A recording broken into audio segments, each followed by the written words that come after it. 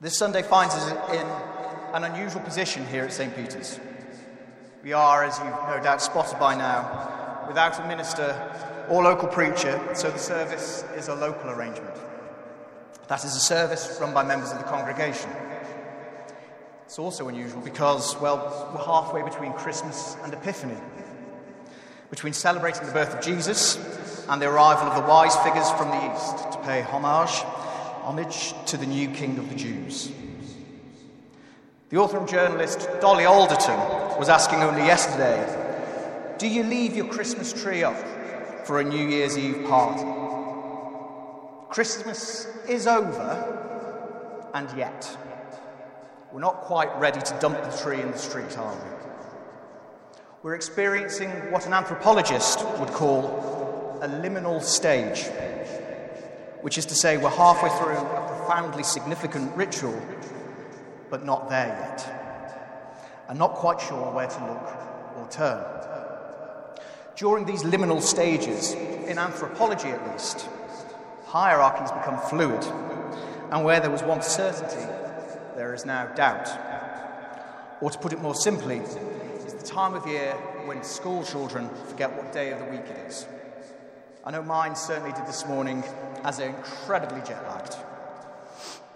This liminal stage of our Christmas worship is perhaps a good opportunity to do something we tend not to do very much of these days, and pass a critical eye over the nativity story.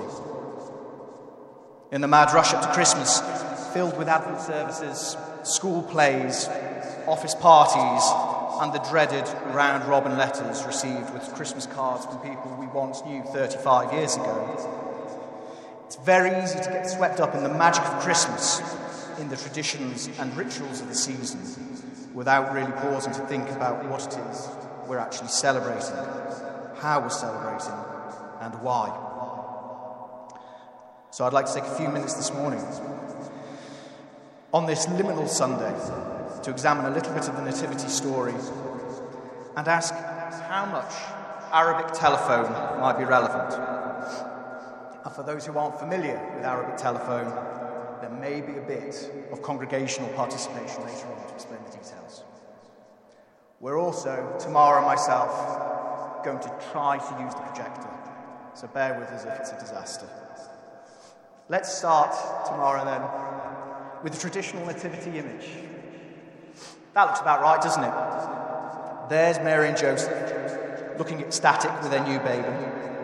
There's the donkey, the sheep, the cow, the shepherds and the magi. We've got the star and the straw, and what appears here, at least, to be a nun.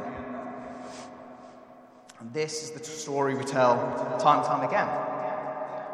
When my eldest son was performing the nativity here a couple of weeks ago, as one of the three wise kings, he took his place between the donkey and the lost snowflake. They were on a pier, we all recorded it on our phones to embarrassingly show it to them and their girlfriends and boyfriends when they're grown up. But what's wrong with this image?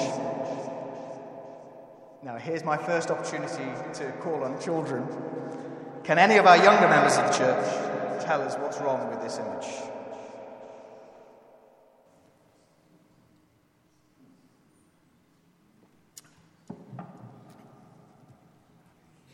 Okay. There was no donkey. The donkey isn't recorded in the Bible. It's there for Palm Sunday, when the grown-up Jesus rides into town on his back, but it's not for the nativity. What else isn't quite right with this depiction? Were the kings there? Did they go to see the baby in the stable because there was no room at the inn? Well, not according to Matthew. Matthew 2 verse 11 has the wise men entering the house. They saw the child with Mary, his mother. It's, of course, for convenience's sake, for the dramatic cohesion, for the pretty display outside the cathedral, that the three wise men are squeezed into the stable, along with the parents, the shepherds, the cows, and the sheep. If we look back through the history of art, we can see how these little reinterpretations, these tweaks to the story take hold. From this chap, who I photographed the other week, very modern interpretation, I think, there of what the king would be, through to Giotto's depiction, there we go, of the wise men kissing the baby's feet, then back to this rather charming Roman sarcophagus. Oh, that one, next one, sorry, tomorrow. This is a Roman sarcophagus relief. It shows three, I think, rather pretty Roman boys, their boy kings and their camels, and it's striking how each era throws its own veil over the figures. In this one? No, in our Roman sarcophagus, it does look like they're pointing at one of my mother's mince pies. Okay, tomorrow. Well, we try to use the technology, didn't we? I think it was Francis of Assisi who first put together the forerunner of the modern nativity scene. With his emphasis on animals, it does rather fit, I think. And it's just like Prince Albert, really, when he imported the Nordic Christmas tree. It's not strictly canonical. So no donkey in the stable, and probably no kings as they met Jesus in their house. What about the star that brought them there in the first place? Well, modern-day astrologers have been trying to work out what exactly was in the sky at the time of Jesus' birth. They've come up with a few possible solutions. But, of course, there are some problems and caveats. First off, we don't know for sure when Jesus was born. Due to an error by a church cleric hundreds of years later, the birth of Jesus was thought to be at least 4 years later than it really was. So today we know that the birth was no later than 4 BC, and it could even have been a bit earlier. It was certainly not on December the 25th. The Bible does not say, leaving us a few clues. But one clue we do have is the reference to the shepherds who were out in the field, keeping watch over their flock by night. Something the scholars say was likely only done in the spring, when lambs were born. Thus, the birth seems most likely to be in the spring, probably between 7 and 4 BC. I think December 25th was probably a simple case of co-opting the existing festivals around the winter solstice and the ancient Roman midwinter Saturnalia that typically took place around that part of December, and the celebration of the sun god, Sol Invictus. The first recorded date of anything like Christmas being celebrated on December the 25th was 336 AD, during the time of Constantine, the first Christian emperor, the source of Western Christianity, but for the most part was pretty divorced from Christianity's eastern roots and the historical Jesus of Palestine. Was this all done to bring pagans into the fold? Or, arguably, it was moved to provide cover for persecuted Christians to worship safely? When everyone's trying to kill you, it's quite good to have your celebration at the same time everyone else is partying, isn't it? Few astronomical records were kept at the time, except by the Chinese and the Koreans. They did record what might have been comets in 5 and possibly again in 4 BC. Halley's Comet was around at that time. The main problem here is that comets were generally regarded as omens of evil and bad fortune by the Chinese, and also likely by the 3 wise men. Rather than follow such a cometary star, they would most likely have run very fast in the other direction. Another possibility is that the Christmas star was a nova or supernova, a previously unseen star that suddenly brightens in a big way. Indeed, one such star was recorded by the Chinese in the spring of 5 BC and was seen for more than 2 months. Unfortunately, its position in the constellation Copernicus means that it would likely never have been, it was in the wrong position. It would never have led the 3 wise men in the manner implied in the Bible. They'd have gone off in another direction again. For some, the star was not really a star at all, but a planet, Jupiter. Or more precisely, it was the conjunction or close meeting of Jupiter with 2 other planets, Saturn and Mars. Planets at that time were considered wandering stars to the ancients, and to many they bore great astronomical or mystical significance. Astronomers know that there was a series of such conjunctions in 6 and 5 BC, occurring in the constellation Pisces, the fish, and that's said by some to be the astrological sign of the Jews. It's worth bearing in mind later when the fish becomes that symbol of Christianity. Maybe it's not just to do with the fishermen. Maybe it's to do with this star sign. I think we should also consider a little point of translation when we look at the nativity story. Some scholars in our congregation may well know something in Matthew's allusion to the virgin conception. He was working from a proof text in Isaiah, translating the English Bible as, "Behold, a virgin shall conceive and bear a son." So the Hebrew word translated as virgin is Alma, which means a young woman, but not necessarily a virgin. The great Greek Bible, translated for the benefit of the Jewish population of Alexandria in the 3rd century BC, AD, renders Alma by Parthenos, which primarily does mean virgin. So hence Matthew's translation of the original Hebrew gave the story this extra dimension. But maybe we can ponder, if Matthew had been writing in Hebrew or Aramaic rather than Greek, the doctrine of the virgin conception might not have taken hold. And of course, there would have been no controversy concerning the perpetual virginity of Mary, and no need for the story of Joseph being upset about Mary's pregnancy and considering divorce. Perhaps. The virgin birth itself, that's how I feel as well. The virgin birth itself, which was also influenced by other Middle Eastern traditions, isn't affirmed in all of the Gospels. Moreover, this was possibly necessitated by the editorial desire to fulfill prophecy, in this case a fulfilment of Isaiah 7:14. "Therefore the Lord himself will give you a sign. Behold, the virgin shall conceive and bear a son, and shall call his name Emmanuel." Our reading today of Jesus visiting the temple, I think we could see that as part of this great editorial decision to place Jesus firmly in the Jewish context, in the Jewish tradition. And perhaps we can ask ourselves whether the emphasis on Mary being a virgin does the same. So what about taxation and the census that dragged poor Mary and Joseph all the way to Bethlehem from Nazareth? Doesn't this strike you as a bit implausible? How was this administered? Did this occur across the entire Roman Empire, or was it specific to the Middle East? It's hard to find much historical proof in the preserved taxation records of the time that this actually happened. Could it be that this detail was added to explain why the holy couple were in Bethlehem at the time, in keeping with Jewish prophecy that the King of the Jews would be born there? Well, it could be, couldn't it?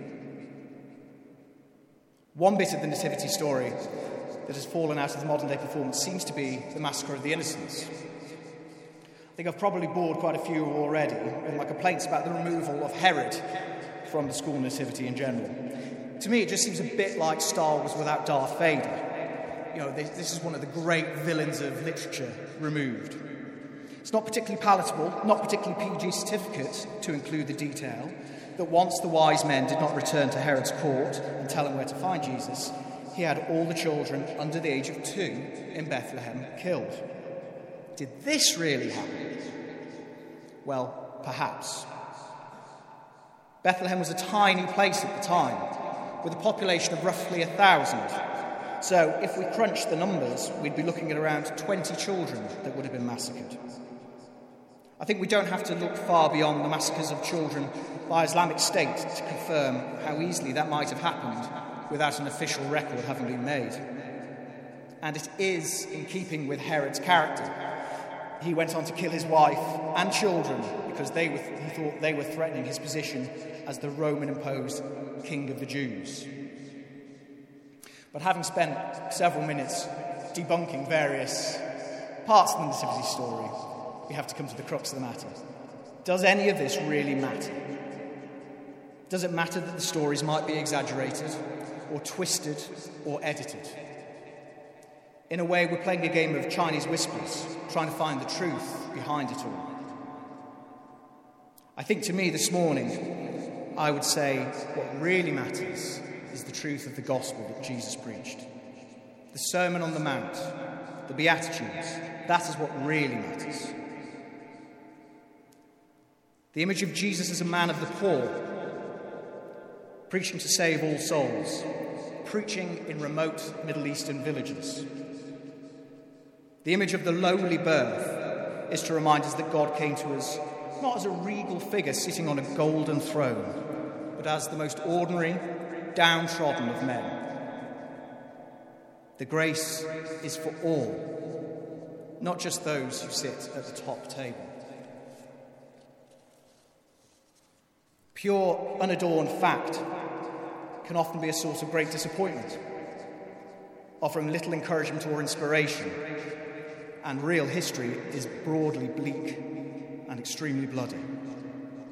It's in myth that people find the idealised visions and archetypes that most reverberate with our unconscious minds, as opposed to our logical processes. The power of the nativity narrative is in the power of imagery and mythology, and for us, or for me, faith. It doesn't really, for me, require historical corroboration.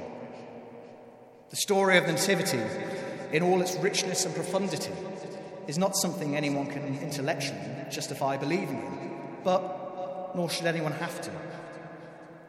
As the great philosopher Simone Weil once argued, the mysteries of faith are degraded. The mysteries of faith are degraded if they are made into an object of affirmation and negation, when in reality they should be an object of contemplation. This shift from faith in or worship of the great mystery and the comforting story that early Christianity represented, the switch from that to the later dogmatic and sometimes violent assertion of doctrine or orthodoxy that characterises the less interesting side of Christianity, occurred when the Church itself became an authority with a power base to protect and the need for expansion and domination and therefore more power. So we're talking about approximately 3rd century AD. But prior to that, the Jewish communities that Christian beliefs originated from, and then the earliest Christian communities themselves, were scattered, persecuted people, often slave classes or lower, and the original gospel stories provided comfort, hope for the future in this life and the next, and a sense of self-worth and a sense of community. The letters of Paul could be said to have done the same to some extent. It didn't matter in the slightest whether the texts were historically accurate or not, as their legitimacy as history wasn't their purpose. Their purpose was uplift and inspiration and salvation. In some parts of the world, even today, it probably still serves those same purposes, especially where there is great poverty, oppression, or persecution. Unfortunately, like all religions that are later co-opted by instituted states, the texts were eventually separated from their original purpose and character once Christianity became an established religion and a system of control. To us today, how much does this matter? We can see it as a matter of faith, that we have to wrestle with doubt for that faith to be genuine. If we blindly believe in a story without questioning it, we aren't performing an act of faith. We're just taking it as fact. We aren't making the necessary choice to trust God. To question the details, then, of the Nativity isn't to belittle them. It is to understand them more thoroughly, more seriously. And it's certainly not to take away anything from the central message of Christ's teaching to love one another. As I say, there is something of the game of Chinese whispers in all of this. And whilst there are plenty of twists and turns when we play Chinese whispers, it's somewhat ironic that the French name for the game, Arabic telephone, is in itself very easy to understand. Both culturally sensitive names, aren't they? But Arabic telephone and Chinese whispers are the same game. I think what I'm trying to say is that there is no smoke without fire. There is something at the heart of these stories that has rung true and has been translated and mishandled, but ultimately there is this kernel of truth in there somewhere. And that is what has led to so many people for thousands of years following Jesus.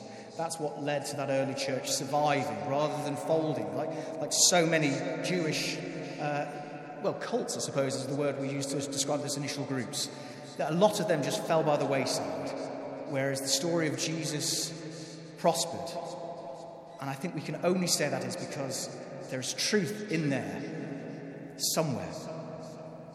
Despite all the millennia of editing and tweaking, whether we believe in the supernova above Bethlehem, whether we believe Mary was really a virgin, the central truth of Jesus' life remains. He died for our sins, and he preached that we should love one another.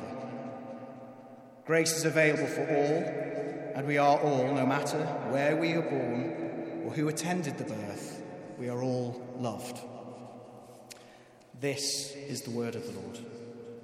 Thanks be to God. And now, to lift you up after that, we've got the choir who are going to lead us with an anthem.